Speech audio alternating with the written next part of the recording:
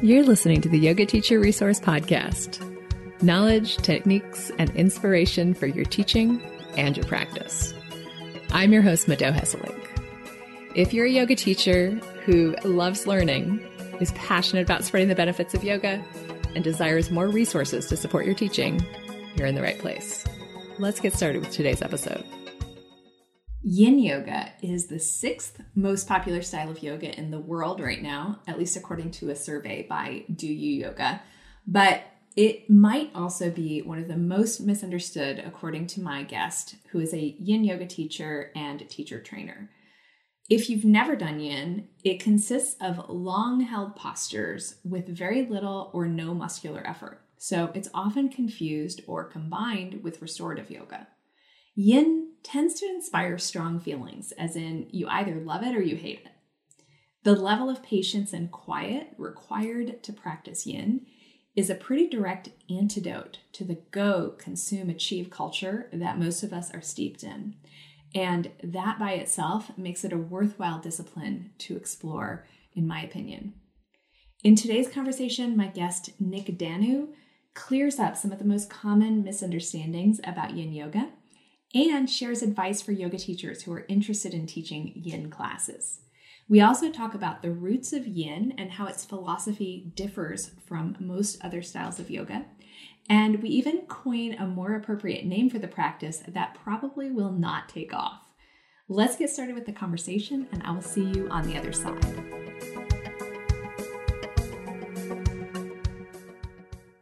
Nick, welcome to the Yoga Teacher Resource Podcast. I'm really excited to dive into everything yin today with you. Thank you so much for having me. I've been listening for quite a while and a big fan of your podcast. Thank you. So have you always been a yin teacher, or did you start out with a different type of yoga? Can you share a little bit about why you were attracted to yin, why you started teaching it? Yeah. So it's kind of a strange story, actually. I was a hatha teacher before. I still teach therapeutic yoga. I'm a yoga therapist now. So we're going back like 16 years here. So 16 years ago when I started teaching, my first teacher training was Iyengar based, but not an Iyengar certification program, meaning all of the teachers that taught us were certified Iyengar teachers. So that was sort of my first 300 hour. And I think I left that, like a lot of new teachers do their first training, feeling sort of like I needed more anatomy knowledge. And so I had been in a bookstore back when we, actually went to bookstores to get our books and DVDs and things, and had seen a anatomy for yoga DVD and just thought, oh, okay, I need that. Like, that's what I need. So I grabbed it and I brought it home and I watched it, and it was Paul Gurley's DVD. And it blew my mind, not only because I realized that there were so many things in my own body that even my very senior Iyengar teachers could not explain to me. Like, why is it when you give me the direction to roll my leg in, it actually has the opposite effect of what you're saying it will feel like in my body? Or why am I always getting pinching in my hip in this one pose? And I just wasn't able to get any clear answers. And the answers they would give, I knew for sure were not the answer, because they'd get an answer like tight hips. And I'd be like, come on, that's like my only flexible area. It's not tight hips. So I watched the DVD. It blew my mind. It changed the way I looked at my own body. And for those who haven't watched it, his premise is he talks about skeletal variations and about how, even though if we look at an anatomy book, it looks like we all should look like that. Or if we look at the skeletons in our teacher training, but we don't. We all have different bones. And this was the first time I had heard this information. And so my mind was blown. It explains so much of my own body. And then I started looking at my students' bodies and going, oh, that could be, maybe they're not doing that because they don't understand what I'm saying, or maybe they just actually can't do that with their body, So it really changed the way I looked at my body and everybody's body. And then about 3 years into my teaching, so still fairly fledgling teacher, I went to a yoga studio to buy a yoga bolster. And I just happened to, and it's a studio I never went to, happened to walk by their corkboard, and there was a picture of Paul Gurley's face on there saying he was doing a yin yoga workshop. I had no idea what yin yoga was. I had never even heard of it. I just knew that's the guy from the anatomy DVD that blew my mind. So yes, I'm going to that workshop. So I went to a weekend workshop and my mind was blown again because of course now I'm actually with a teacher. We're learning all this and looking at bodies and then also doing a yin practice. And I remember during that practice thinking, I am going to be so sore tomorrow because I had never held anything for that long in sort of a floor-based way where I could just kind of sink into it. Yes, in Iyengar yoga, they do get you to hold things for a long time, and it's usually quite active, not like just relax into this. And I just kept thinking, I'm going to be so sore. And then I wasn't. I felt for the first time a sense of spaciousness in my body that I had never felt before.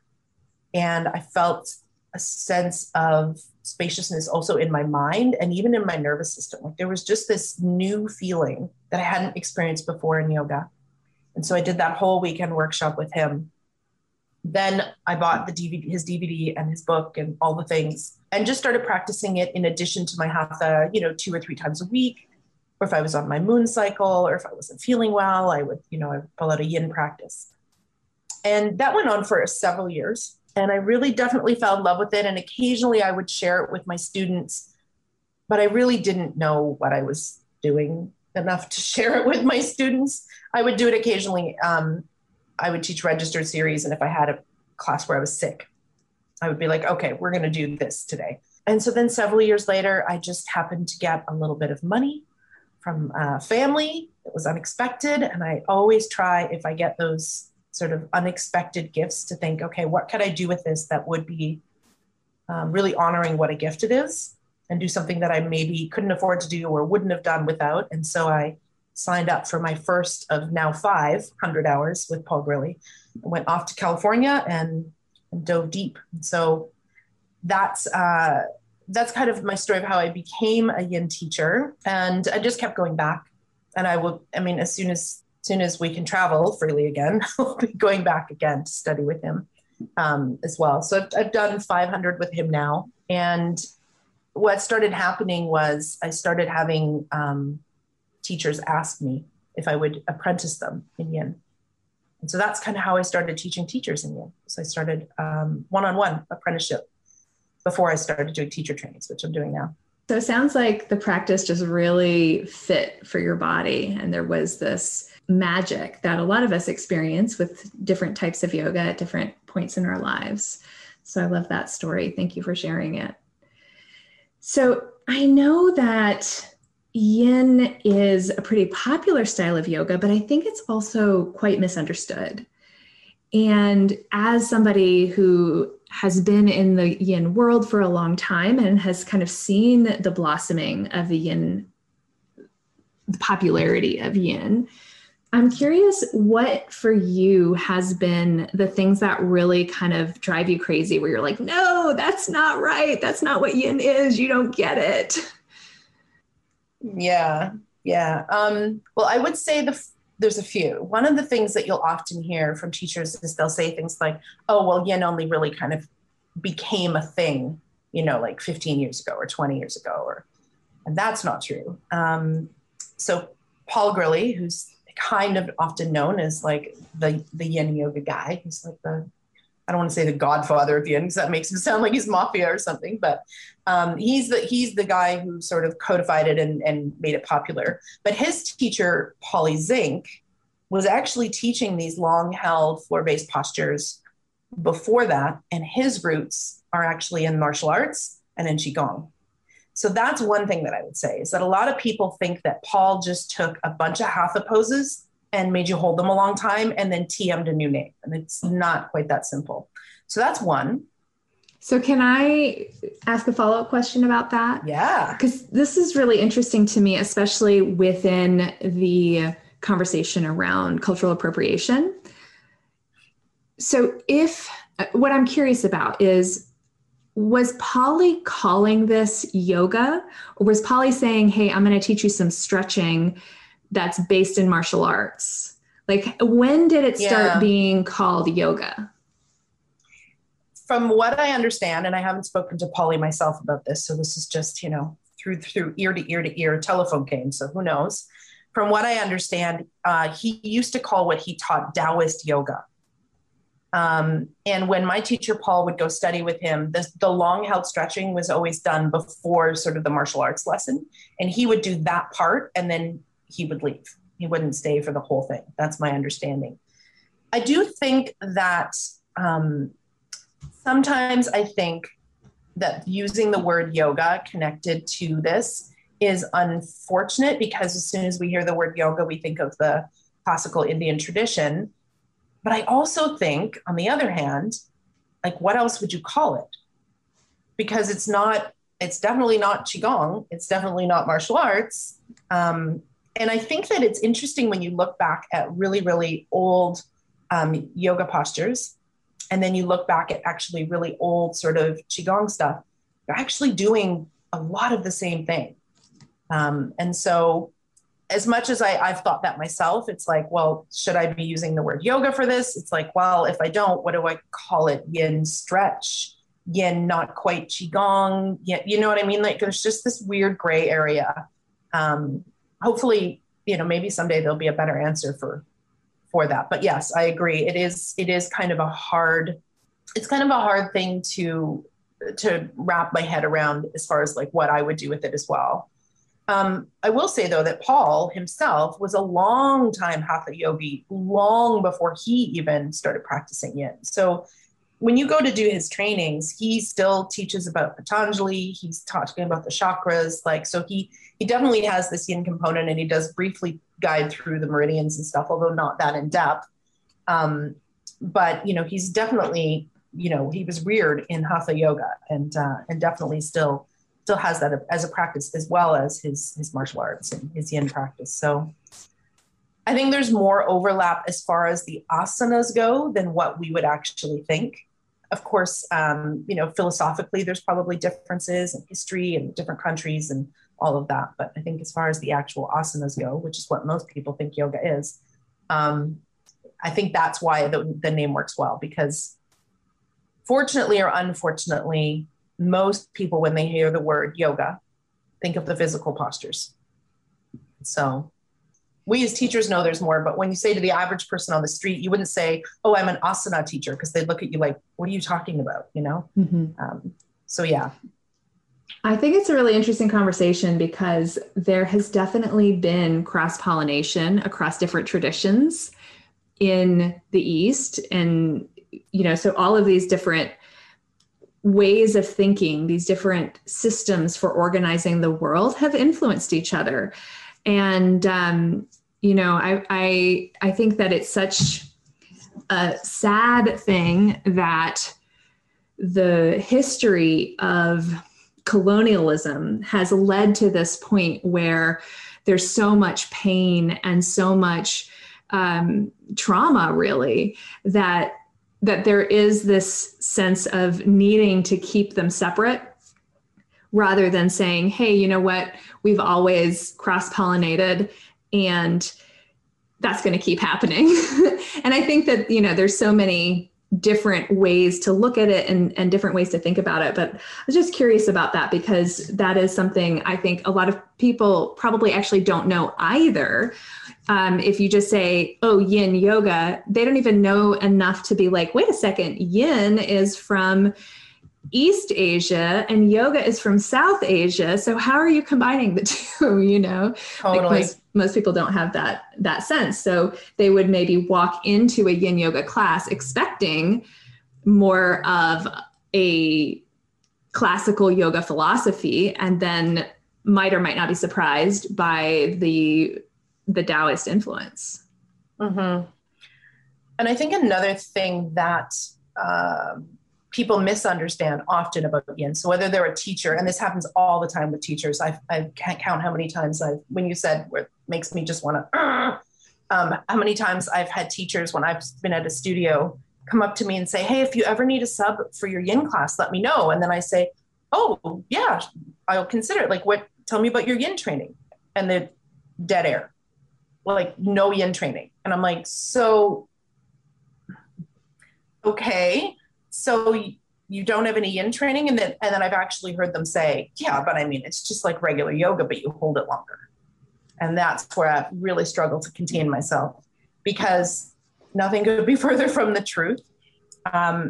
There is an art and a science to leading a quieter form of yoga that is not the same. As you cannot be a vinyasa teacher and just roll all of that theory and what you do in your vinyasa class right into a yin class and expect it to be a good class.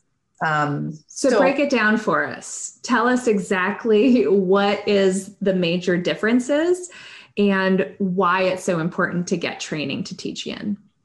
Yeah, I've got some for you here.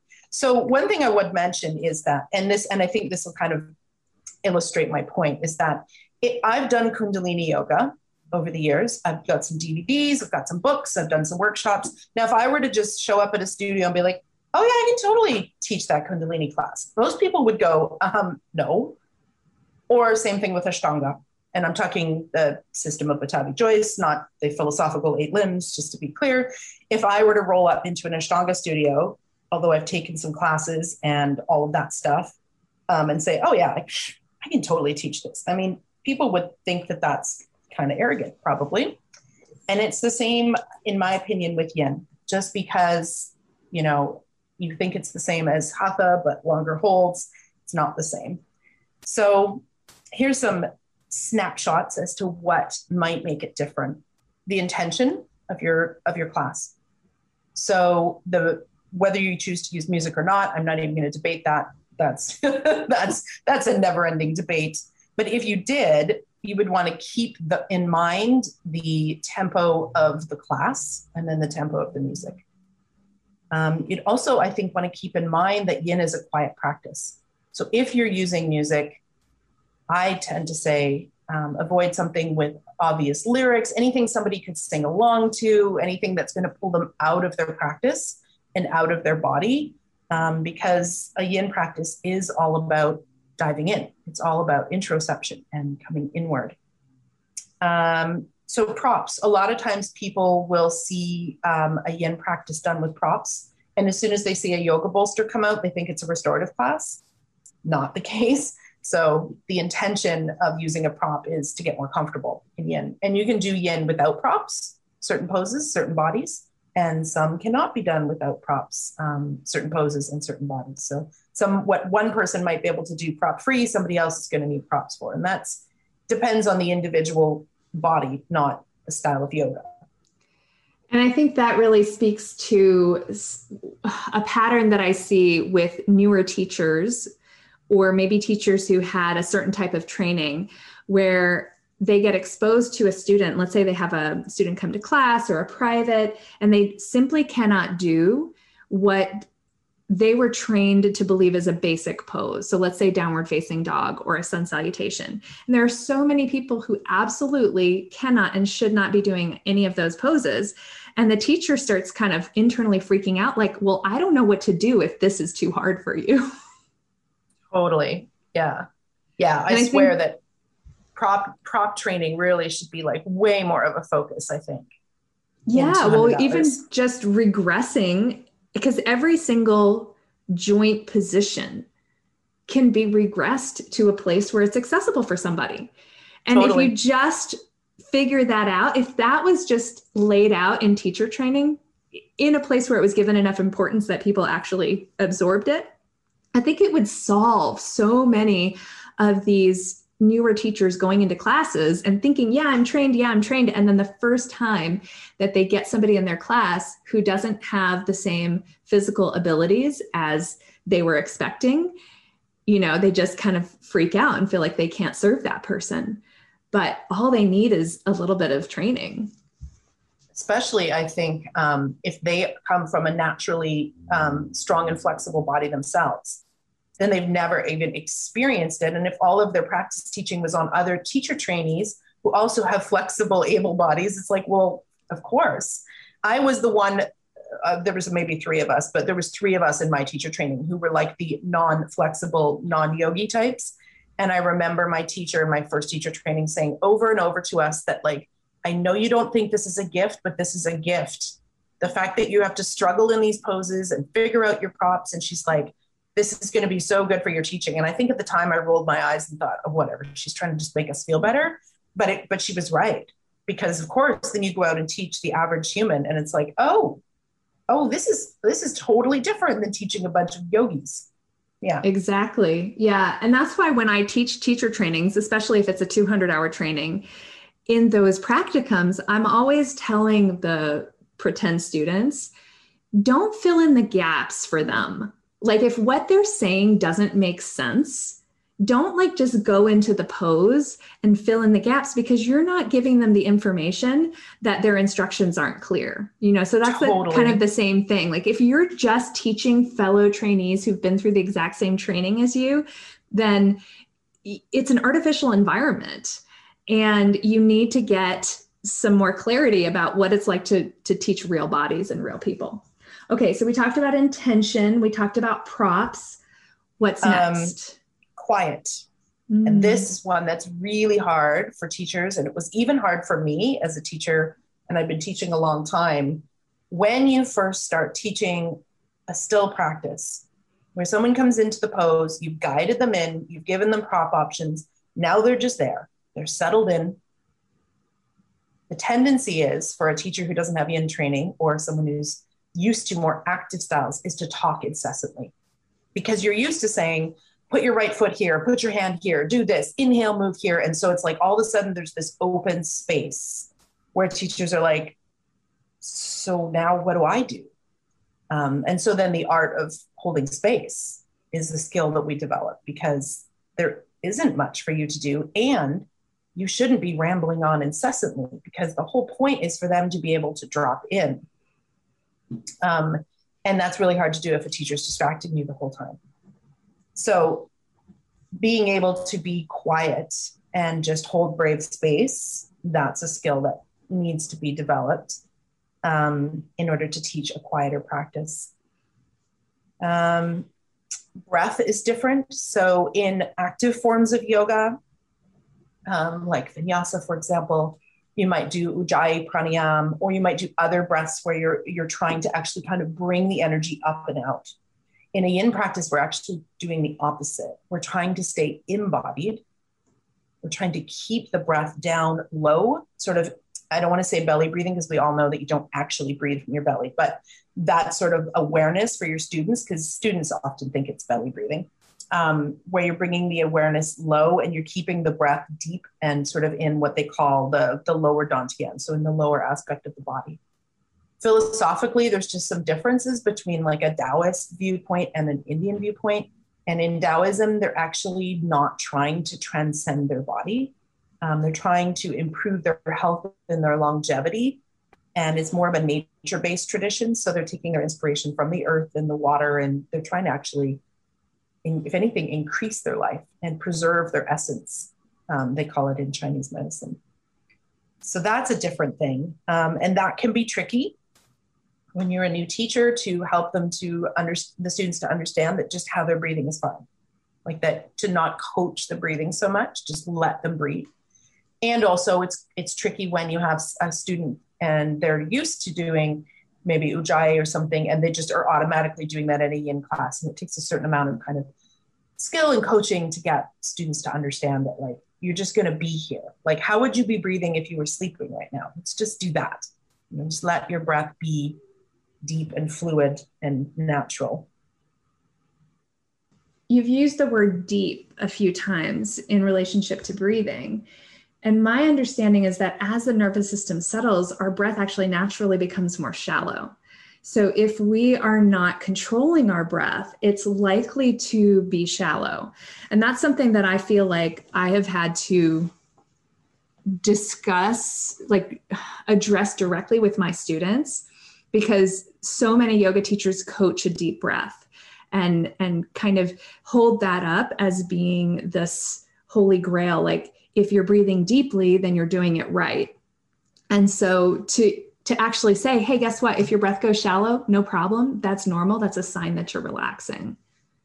Yeah, what I do is I usually coach students to deepen their breath intentionally at first in the beginning of class, just so that they're actually aware of the fact that the breath can exist in many places in their body. Mm-hmm. And then that's it.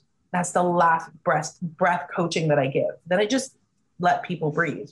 If I hear that they're intentionally trying to do It's not even Ujjayi. You know how sometimes Ujjayi gets misinterpreted and everyone sounds like Darth Vader? If I hear that happening, then I'm going to talk more about the breath. And I'm going to say, we're not actually trying to hear our breath in this practice. We're just trying to feel it anywhere in the body.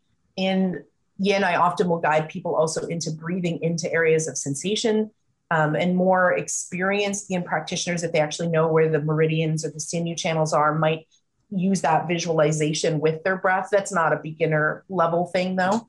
But yeah, usually I just get them to get aware of the fact that they actually have a big expansive ability with their breath.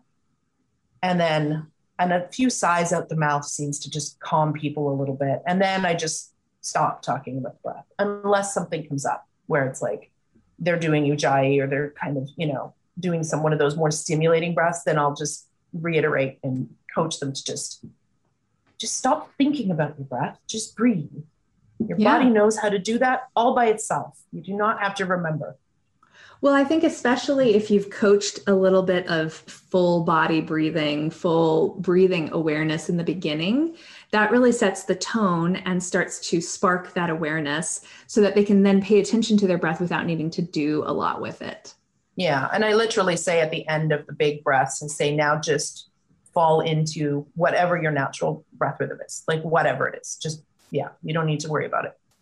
So I would say that sort of understanding that the energetics are different, that the breath is different, the philosophy is a little different. Also, the other thing that we're not doing in a Yin practice is, and I'm going to do air quotes here, I know that listeners won't see them, but is alignment. We're not doing any sort of like alignments in our practice. So what the pose looks like in Yin is irrelevant. It's what does the pose feel like? And if the student is feeling the sensation in the intended area, which we as Yin teachers would tell them, I'm doing this for your hip, butt, IT band zone. If you're feeling that sensation there and you're not feeling any pain, bingo, you're done. It doesn't know sort of alignment policing in Yin. Now, obviously, if somebody is in pain, they're not doing that pose, or I'm giving them something else, or I'm giving them a prop to support them. But otherwise, if they're feeling sensation in the area that they're in, great, they win. That's it. The other thing that can happen sometimes in Yin, especially with people that are very flexible, is they don't feel sensation in the poses because they've kind of reached where their bone structure is going to allow them to go. And at that point, I usually just support their body so that they can relax, and they're going to get some of the other benefits of Yin. So they're going to get that interoception. There's always something to notice, even if it's not sensation. Like you might notice the weight of your body on the earth, the sounds around you, the feeling of chi in your body. So at that point, when somebody is open enough in their body to just don't feel a pose, then I can guide them to some of the more subtle aspects of the practice. Because I think sometimes we have this mistaken impression in yoga that like you're always supposed to feel a stretch forever and ever and ever, no matter how long you've been doing yoga. And that is a recipe for disaster because that's not the case. There's going to be a point where you've just reached what your bone structure will do.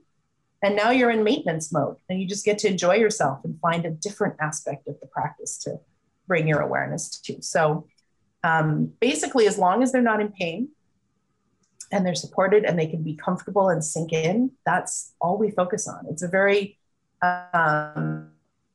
sort of versus aesthetic approach, meaning I don't care what they look like in their forward fold. As long as they're happy and content there and they can work with the amount of sensation that they have and they're not in pain, then we're good. That's all that matters. So thinking about back to our discussion earlier about like, what else would we call it? And I'm laughing here because of course there's this tension between accuracy and marketing all the time, right? So what came to me was we could call it embodied Taoist meditation because it's this form of going inward, but being embodied at the same time. But how many people are going to sign up for an embodied Taoist meditation class versus a Yin yoga class? Now, I would personally, but I was going to say only the Taoists the Taoists and the Taoist curious would. Yeah. I don't know. Yeah. I think even just people who love meditation in general would. Yeah. Because they'd be like, ooh, It would another form of definitely- meditation. It would definitely be a much smaller percentage of the population for sure. I think you're right. This is like the one real internal struggle I have with marketing is when we have to use terms that are less accurate just because they're going to attract more people. And I feel internal conflict about that because I do too. I'm gray area girl. I'm like, give me all the details. I want to know the whole picture. Yes. Yes. I'm all about the gray. Yeah. Yeah. Is there anything else that you want to share about yin yoga? Anything that you wish yoga teachers really knew about yin yoga before we wrap up?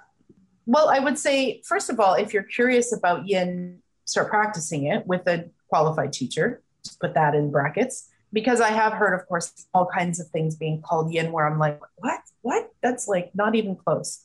So find a qualified teacher if you're interested in it, start studying it. If you've been practicing yin and you really love it and you do feel like this is something I feel passionately about offering my students, then seek out a yin teacher training. And don't be afraid to do your research. So for example, in addition to my yin training, I'm also a yoga therapist, so I have that additional 800 hours, and that definitely influences my yin training. I definitely teach what I would call therapeutic yin. And then on top of that, I then wasn't, satisfied enough because I'm just a bit of a nerd. And so I went to Chinese medicine school for 3 years. And so I actually did get to dive into learning about the meridians and the sinew channels and the elements and all of that as well. And so now all of that is in my training, and that's not always the case. So I would say, just like any teacher training, if you do want to take a yin training, really just do your research on the teacher. Check out their training, their background, who they've studied with, their credentialing, and take a training. So if it's something that you feel passionately that you love, then that would be, I think, the next logical step. And if you just kind of like yin, but you're not sure yet, then you're still in the let's practice it and not teach it yet mode. Because I think, as I say on my website, if you've got a crush on yin and you're ready to take your commitment to the next level, that's when teacher training, when you're like, ooh, I think maybe I might want to be exclusive, or at least consider that, then time for teacher training. And if you're not there yet, then time for practice. Awesome. And if listeners want to find out more about your training or connect with you, where should they look? So my website is nykdanu, nykdanu.com. And I have 2 branches. So one goes to students, one goes to teachers. So I know that your people are teachers. So then they could click teachers, or they could just add a / teachers. So danu.com/teachers. I want to find that. And then they'll find 2 more buttons, one that says business mentorship, one that says yin teacher training. And with my teacher trainings, I don't do like an early registration discount. I just do that if they're on my email list. So if somebody does check me out and they resonate, join the email list. It's the only way to get the first discount for teacher trainings, and to find out first when they go live before I post them anywhere else. Awesome. Thank you so much for all of this info and for nerding out about yin a little bit with me, and breath and all of the different things. I really appreciate it. Oh, thank you for having me. One of my favorite things about asana is how many different approaches there are. While some styles can be dogmatic about being the best or the most effective way to practice, zooming out, it's easy to see that different techniques are going to be helpful for different people and in different situations.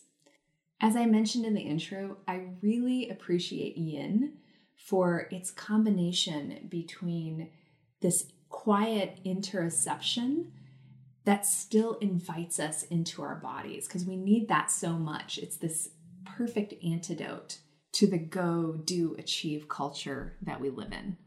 I don't think we covered this in the conversation per se, but the term yin is not a fixed definition. It's a description that only exists in relationship to its opposite, which is yang. So a yin practice is the quiet, soft, heavy practice that complements an active, dynamic, effortful practice, or maybe even other activities that fit that description, such as weightlifting or cycling or running. What this means is that some of the exact same poses or practices will be yin for one person and yang for another person, or even yin during one period of your life and yang during another. Nick did mention during the conversation that yin refers to a Taoist philosophy instead of the philosophies derived from Samkhya, which is the parent philosophy of both yoga and Ayurveda. The concepts of yin and yang have some overlap with the framework of the gunas from Samkhya, where yin is more associated with tamas and yang is more associated with rajas. The big difference between the frameworks is that Samkhya includes a third element of sattva. I think it's important, if you want to teach yin and you also want to teach other styles of yoga, to study both of these philosophies so that you really fully understand the differences and the similarities. I think it would be a mistake to directly associate and translate yin as tamas and yang as rajas. That's the kind of nuance you want to be able to understand and describe if you choose to become a yin teacher. And while you should definitely take a yin training if you want to teach classes called yin, you don't necessarily need to take a yin training in order to incorporate elements inspired by the yin practice into your classes, because they aren't actually exclusive to yin. They're just currently associated with yin. The more active vinyasa style of yoga, for example, is a relatively new approach to the practice, and the quiet, introspective approach you find in yin is in some ways more traditional.